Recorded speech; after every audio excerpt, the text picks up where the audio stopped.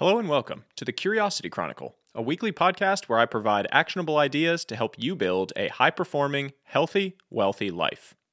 Today's podcast is brought to you by AG1 by Athletic Greens. I get asked frequently, if you could only take one supplement, what would it be? My answer is always AG1. I drink it with a big glass of water and some electrolytes every single morning to kickstart my morning routine. I started taking it in 2011 after spending time with the founder at my training facility and have been hooked ever since. Seriously, it replaced an entire cabinet of supplements for me in one daily scoop. It covers a multivitamin, multimineral, prebiotics, probiotics, adaptogens, greens, and more.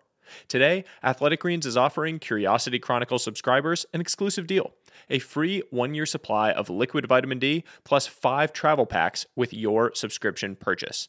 To take advantage, go to athleticgreens.com/Sahil. Now, on to today's piece, the Personal Annual Review. It's hard to believe that 2022 is already coming to a close. Another year come and gone. While somewhat arbitrary, the end of the calendar year does present us all with a valuable opportunity to reflect on the year that was and plan for the year that will be.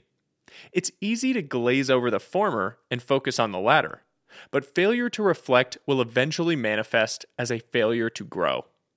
Quote, "We do not learn from experience, we learn from reflecting on experience." John Dewey.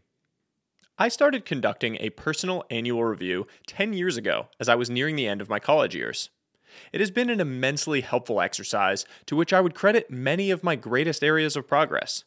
This piece shares the template for my personal annual review. I hope that it will spark you to conduct your own before year end. I'm highly confident you will gain the same value that I have from the exercise. You can download a beautiful and free printable PDF of the template at the link in the newsletter. Here are the 7 simple questions that may change your life. Question 1. What did I change my mind on this year? I used to assume that the most successful people had the answers to everything, that they just knew more than the rest of us. But as I got more experience and spent more time with these winners, I began to realize that this simply wasn't the case. The most successful people don't have the best answers. They ask the best questions. They realize that finding the truth is much more important than being right. In fact, they legitimately enjoy being wrong. They embrace new information as software updates to their brain. The first question of the personal annual review brings this to the fore. What software updates did I have this year? Quote, "It ain't what you don't know that gets you into trouble. It's what you know for sure that just ain't so." Mark Twain. To paraphrase Mark Twain, what did I know for sure that I now know just ain't so? If you can't think of anything, that's a bad thing. My response. I have several things that I changed my mind on this year, but the one I'll share here is the idea that you can teach your kids certain traits. Before my son was born, I assumed I'd be able to mold him to my liking in a variety of ways. It may be possible on the margins, but I now believe each kid comes out with a personality and perspective on the world, their kit, if you will. My job as a father is to harness it in accordance with a strong set of values, but the idea of molding or teaching is no longer one that I think is possible. Question 2. What created energy this year? A few months ago, I talked about a framework that I call the energy calendar.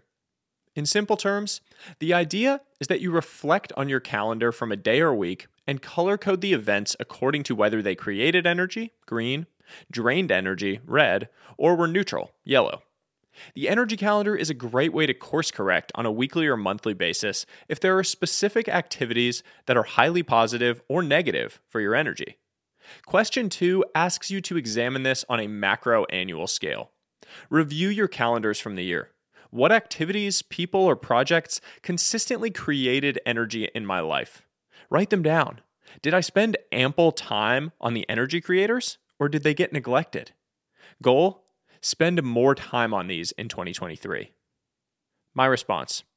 Looking at my calendars from the year, I realized that I consistently get energy from writing and creative work, meeting in person with smart, ambitious folks, and productive leisure activities like walking with my son. I'm going to be reprioritizing my calendar accordingly in 2023. Question 3. What drained energy this year? Question 3 asks you to continue your macro scale calendar examination, but with a focus on the negatives. Review your calendar from the year. What activities, people, or projects consistently drained energy from my life? Write them down. Did I allow energy drainers to persist, or did I cut them in real time? Goal: less time on these in 2023. My response: calls and Zoom meetings were consistently energy draining for me.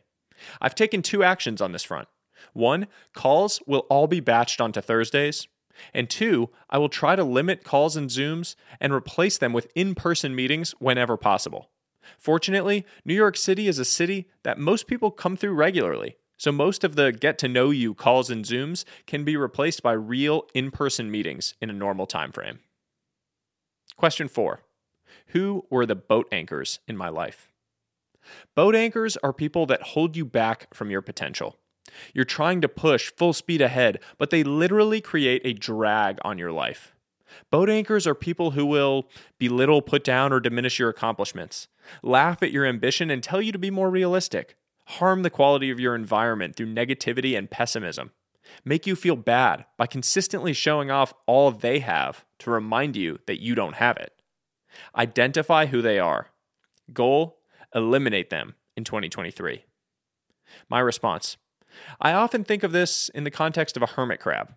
The crab has a shell, but sometimes it needs to leave its shell and find a new one. The prior shell may have been the right one for that phase of its life, but when circumstances change, it might be appropriate to shed that old shell and move on to a new one. Without naming names, there are a few people in my life who represent an old shell for me. They helped me in another phase of life, but now provide much more harm than good, generally because they subtly try to put me down or belittle my big ambitions. I'm going to slowly separate and distance myself from these relationships and conversations in 2023. Remember, it doesn't have to be explicit to the other person, but you need to be intentional about it. Question 5. What did I not do because of fear?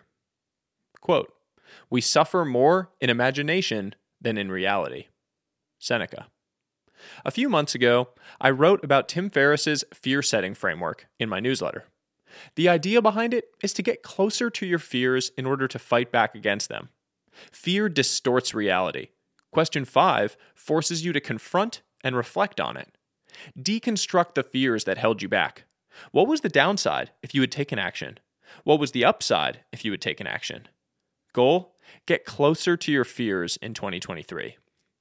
My response: making the decision to move on from the podcast I had co-hosted was the right decision, but I made it 6 months too late due to fear. I was afraid that moving on would be viewed as a failure, when the reality was that moving on was progress towards my ideal day and life. The structure and flow was not a fit for me or my co-host and friend, and I allowed the fear of the external perception of ending it to keep me involved for far too long. This burned a ton of time that could have been redeployed into more energy-creating activities or into time with my son, the most important thing. Question 6. What were my greatest hits and worst misses this year? Your natural bias skews how you see your year. The optimist sees all hits, the pessimist sees all misses. The objective with question 6 is to take a balanced view. Write them all down. Reflect on why the hits hit and the misses missed.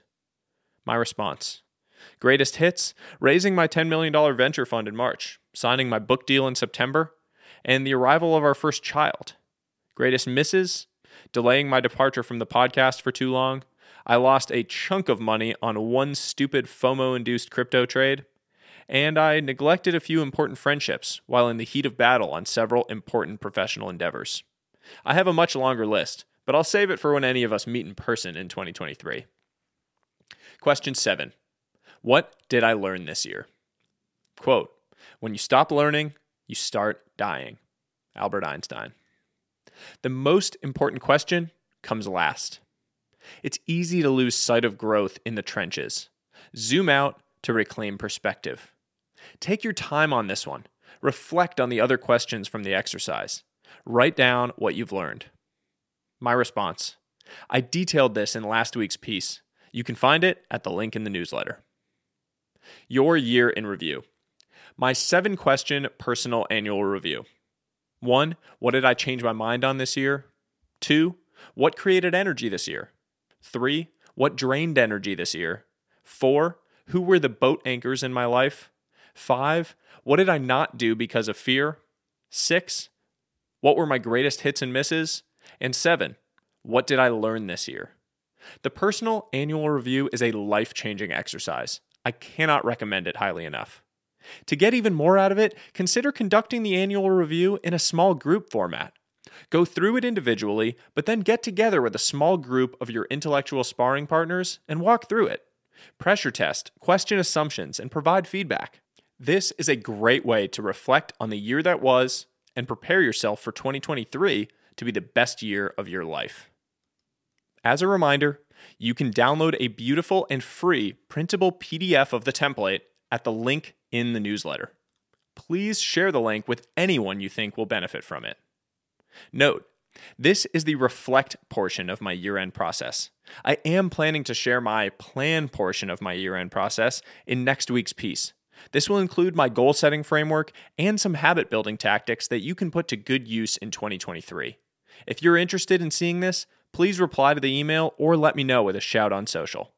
That's all for today's piece. I hope you enjoyed it, I hope you learned something, and I hope you'll share it with others.